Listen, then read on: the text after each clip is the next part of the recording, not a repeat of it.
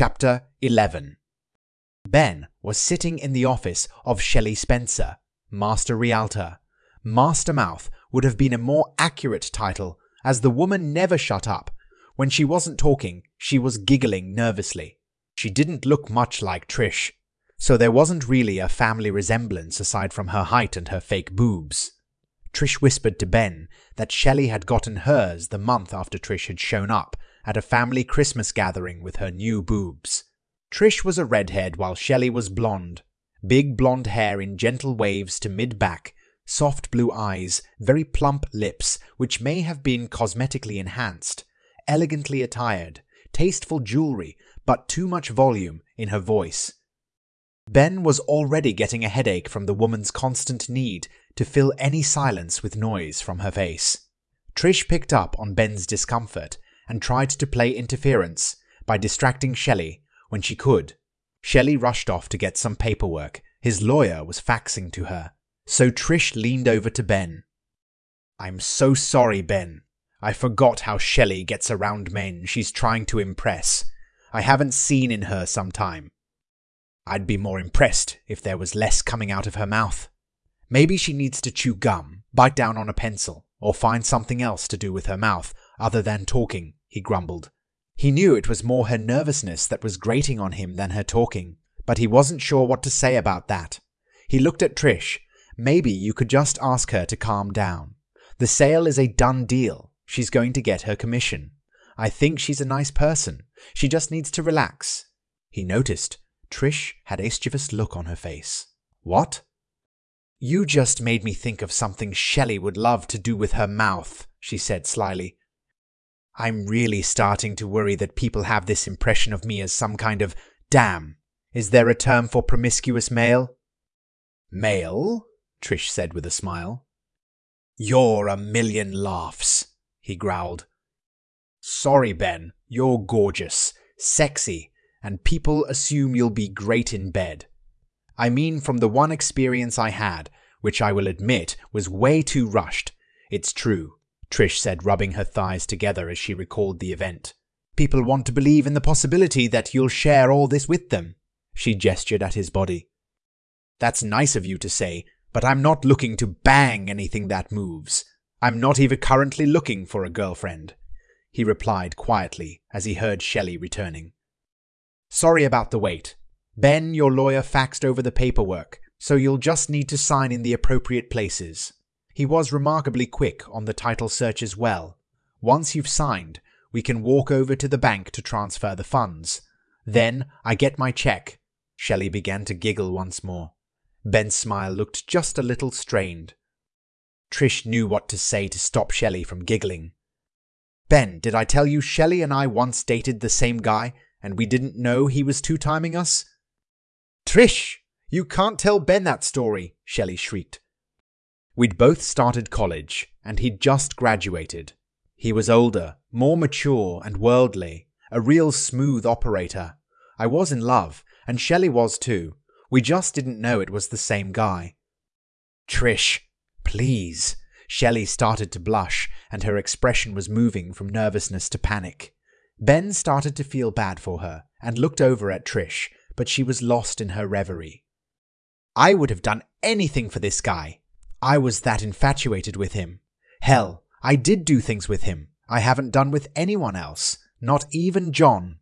Trish blushed and squirmed as she squeezed her thighs together hard.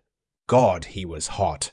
Then one day, he said he wanted to try a threesome, add another woman to the mix. I was a little threatened, but he made me feel special and loved, so I agreed. Speak, and we had those stupid feathered ball masks on, covering the top half of our faces only. I was nervous as hell, so we had a drink, then another. Then we started. I have to admit it was pretty damn hot. What she could do with her mouth. It was the first time I'd seen anyone take a cock all day. Way down her throat. I'd never been able to do that for him. I should have been jealous, but I was just amazed. She was incredible, and the best part was she loved it. You could see it in her eyes, her movements, the way she breathed, her moans. I was mesmerized.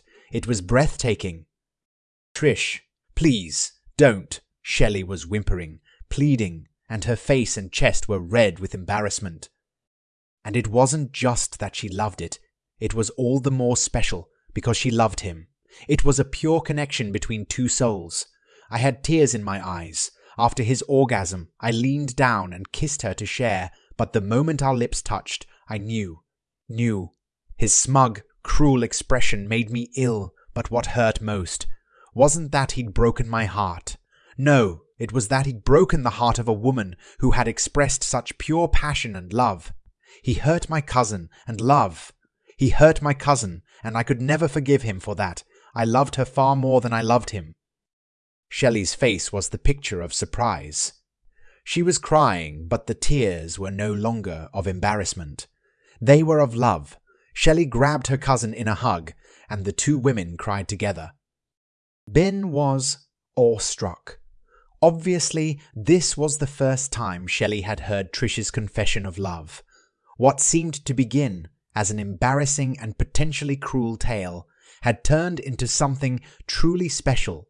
He wondered why Trish had chosen this moment to open up to her. He felt honored to have been included. Tears were running down his face. Trish looked over and smiled at her neighbor. "Oh, Ben, you're such a sweet man. You know you're the reason I was finally able to tell Shelley how I truly feel." "What? Me?" Ben exclaimed. "Brutal honesty," she said. "You said it to Tina, and she told me what that meant last night. How you can't live any other way. I thought about when in my life I had been less honest than I should have been. There was one truly defining moment where I should have been truthful. I immediately thought of my beautiful loving cousin and how I'd left her there that night and never let her know that I didn't hate her for taking that worthless man from me. I left because I was so consumed with rage for that selfish bastard that I couldn't trust myself to speak. I was afraid of the violence I wanted to do to him." She looked at her cousin. "I only wish I'd had the strength to speak my mind that night and drag you away with me." Shelley was still holding her cousin, and love was written all over her face. Trish leaned her forehead against Shelley's. "I love you, cousin." Shelley's smile glowed across her entire face, and tears of joy continued to fall. It took a while, but they finally got control of themselves and dabbed the tears from their eyes. "Shall we go to the bank now?" Ben asked. "Yes, let's," Shelley said. She was so much calmer, and Ben could finally see the grace she'd hidden behind her nerves. When they got outside, Trish hooked her arm through Ben's, and Shelley looked up at Ben, hopefully. He put out his other arm, and she put hers through it. They walked like that all the way to the bank. Ben spoke with the manager, and the man authorized the transfer from his account to Trish's. He also arranged the check for Shelley. Trish paid off the remaining balance on her mortgage and was still left with over $675,000. She rushed across the bank and leapt into Ben's arms with a whoop of joy. Customers turned to look, and smiles were on a lot of faces. "Feeling a little more comfortable now?" Ben asked, putting her back on her feet with a smile. "Yes, my future looks a lot more promising. And a critical mistake in my past has been repaired." She took Shelley's hand in hers. "And I owe both to you, Ben." "I can't really take credit for you and Shelley.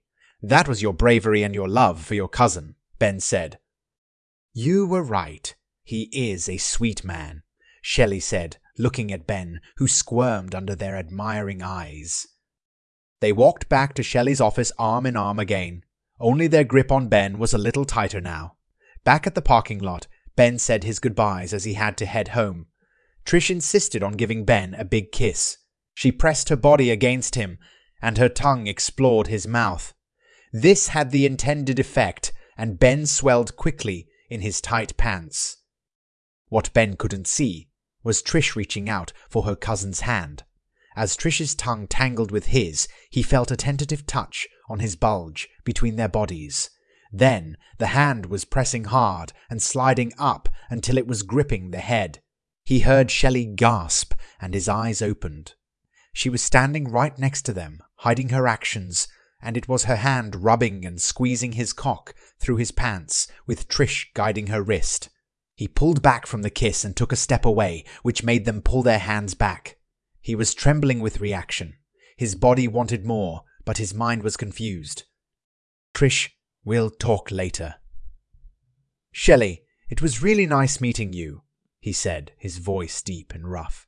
Ben turned and walked awkwardly to his truck and quickly pulled out of the lot. He saw them standing together, watching him drive away. It was difficult driving with his erection, trying to escape from his pants. Once more, his body betrayed him. He'd just finished telling Trish he didn't want to be promiscuous, and she was encouraging her cousin to grab his cock. Finally, he just forced himself to put the event out of his mind and concentrate on his next project, saving Tina's financial resources. He got home and immediately called his lawyer. The man said that the prenup was solid. He'd spoken with James' lawyer, and there was no wiggle room. All assets were exclusively in James' name, and there was more bad news. James had made a lot of bad news. James had made a lot of bad investments and hadn't properly insulated his personal assets. His estate was being sued, and the bank had already moved to seize the funds in his account, the house and the car. There would be no money. The good news was that James had done such an excellent job of isolating Tina that she was protected from the outstanding debts. Any assets she had were protected, and she couldn't be named in the lawsuits. She could walk away. Ben was glad he'd told her to get her personal items from the house, as to try now would just get her in trouble. He thanked his lawyer and hung up. Late in the afternoon, his doorbell rang. Gabriella and Catherine were on his step, wearing identical looks of shame. He let them in, took their coats, and led them into the living room. After they turned down an offer for something to drink, Gabriella leaned forward and looked him right in the eye. "Ben, we just wanted you to know how sorry we are for accusing you of being an arsonist. When you protected us from the paparazzo, we were stunned by how far you were willing to go to protect your friends," she said earnestly. "We were just worried that you might be caught this time, as they were likely to take what happened to the Celestial far more seriously." Ben nodded and sighed. "I'm sorry about how I reacted last night. I can see how you might have made that leap to the idea I was responsible. Let me assure you I wasn't. I spent the evening talking with Hannah and Beth from Severnpun until midnight. When I told Trish I'd take care of it, I meant by paying the debt. I don't by paying the debt. I don't by paying the debt. I don't think that will be necessary now." Ben stopped there, as he didn't want to implicate his university buddy Dominic, whose calls had obviously been very effective. "I saw a locksmith park in Tina's driveway this morning. Is she changing the locks?" Kat asked. "No, they were likely sent by the bank. They've seized all of James' assets, as his estate is under a few lawsuits for his bad investments.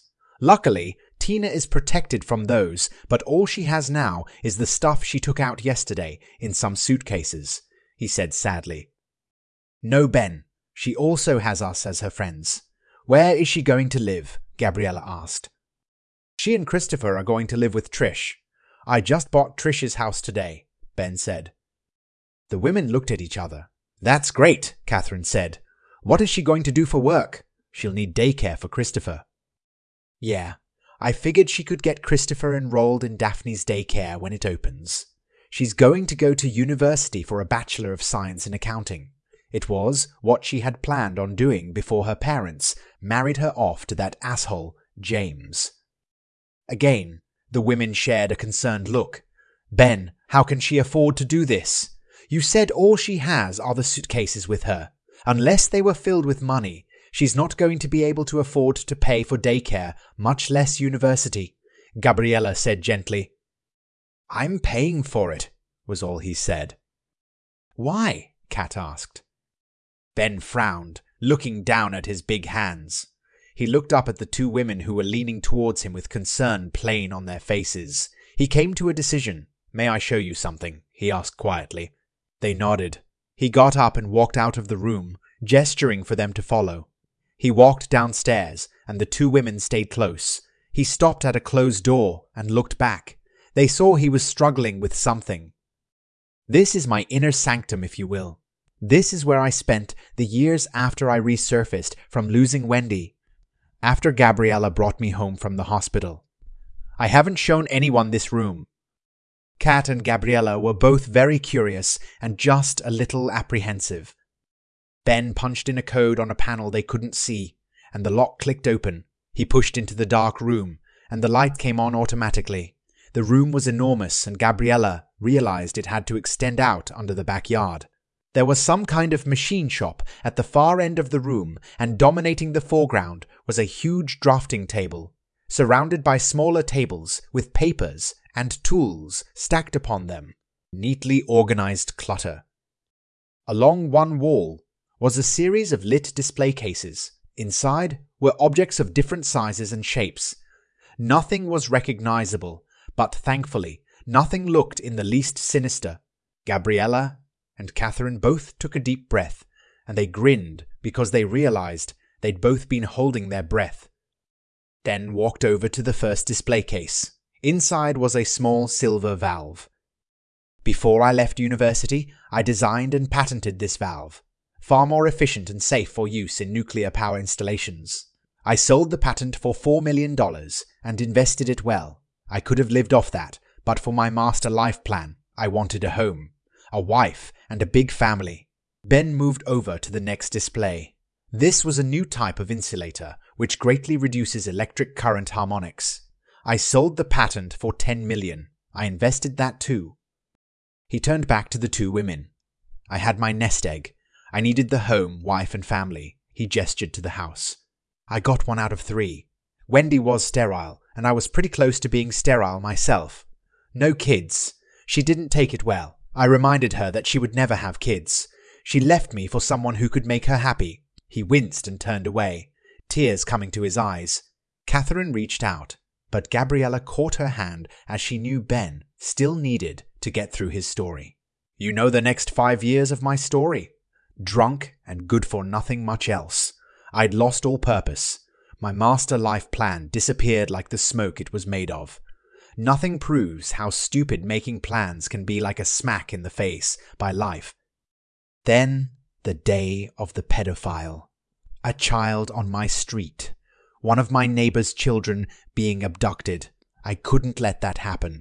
When I had his neck in my hands, I looked at you and Miriam, and I thought of the grief and pain he was going to cause you both when he went to trial, and I couldn't let that happen.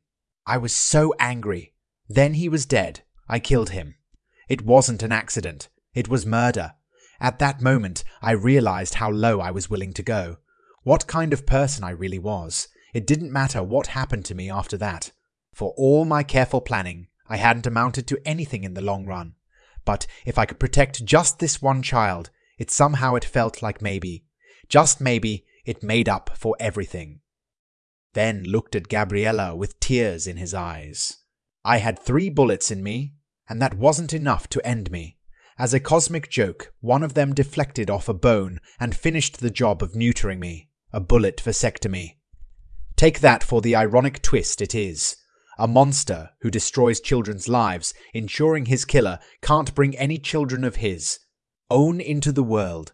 Ben shook his head and started to move a little further down the wall of display cases. Gabriella and Catherine followed with tears of their own in their eyes. When I got home, I just went into automatic pilot. I fell into a routine of working out and spending time in this room.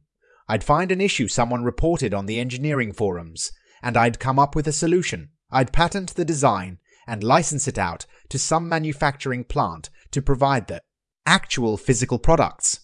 Sometimes I'd just sell the patent and invest the money. Lately, I've done a few just for fun. Once I solved a Mexican electrical power station technician's issue, and I emailed him the solution anonymously saying it was his to do with, as he chose. He made a fortune, and it benefited his hometown immensely, spreading the wealth. The women looked at the display cases and realized there were maybe 50 of so little devices, each representing a small fortune if what Ben was telling them was accurate. They believed him. Money, I have. What I lack is purpose. My parents died when I was young, so I wasn't born to take care of them. I have no brothers, sister, or even cousins to love and support. I can't produce children of my own to carry on the family name. I'm a genetic dead end, and my family tree ends with me. Obviously, I'm not here to make a wife happy. What do I have? I can engineer and invent solutions and generate money. But money is useless without a purpose too. Ben's tears were flowing freely, but he didn't appear to be aware of them. Tina is young enough to be my daughter had I been so fortunate. But her life was given a bad start. I can help her get her life back on track. It's only money. I don't care about that. It's far more important to me that she not waste that brilliant mind of hers. She needs to get her life back, and I can help her, so I will. That gives my life just a little purpose. I love this neighborhood. I don't socialize with everyone, but there are people in it who are like parts of the family I never had. I want to protect that. If I can keep a member of that family close by, using some of my money to buy her house and provide her with a place to live in it, I'm going to do it. It makes me feel like I have a purpose. Like maybe, just maybe, I'm worth something. The women couldn't take any more, so they rushed to his side and grabbed Ben in a fierce hug. The three stood there in his office, crying and holding each other. Finally, he pulled away and led them from the room. He locked it up tight and led them back to the living room. Like I told Tina, I don't like secrets, so I'm not going to ask you to keep what I've told you a secret, but I'd really appreciate it if you could use discretion in who you share it with, and avoid talking about it, if you can. Hannah is the only other one I've shared with, and she's only heard some of it. You two are special to me, Ben said, looking down at his clenched hands in his lap. Ben, you are special to us as well, Gabrielle said, and placed her hand on top of his. Catherine placed hers on top as well. The doorbell rang, breaking the moment. Ben got up and went to the door. Standing outside was Trish, who was looking nervous. He let her in. Trish missed the extra coats hanging on the hooks and immediately went into her apology when the door closed. Ben tried to get her attention, but she missed that too. Ben, I'm so sorry if I've upset you. I just wanted to show you how much it meant to me. You're bailing me out of my financial crisis. When I kissed you, and you got so hard like that, I just had to show Shelley because I love her so much, and she could really make you feel good with her amazing mouth, and she could really make you feel good with her amazing mouth, and like I said, she really loves it. Trish! I have company, Ben finally yelled to stop her. Her mouth was open, and her wide eyes darted to the entrance of the living room, where Gabriella and Catherine appeared. They stood glaring at Trish with their arms crossed. Oh, God, she peeped, her face shading to match her hair. Please, in the living room now, Ben growled. Trish kicked off her boots and Ben hung up her coat. Gabriella and Catherine tried to sit next to Ben on the couch, but he didn't want this to look like he was ganging up on Trish. She made a mistake. He just wanted to clear the air. Trish took the chair facing the couch. He let Gabriella and Catherine take the couch. Then he shifted over to the ottoman between them and Trish.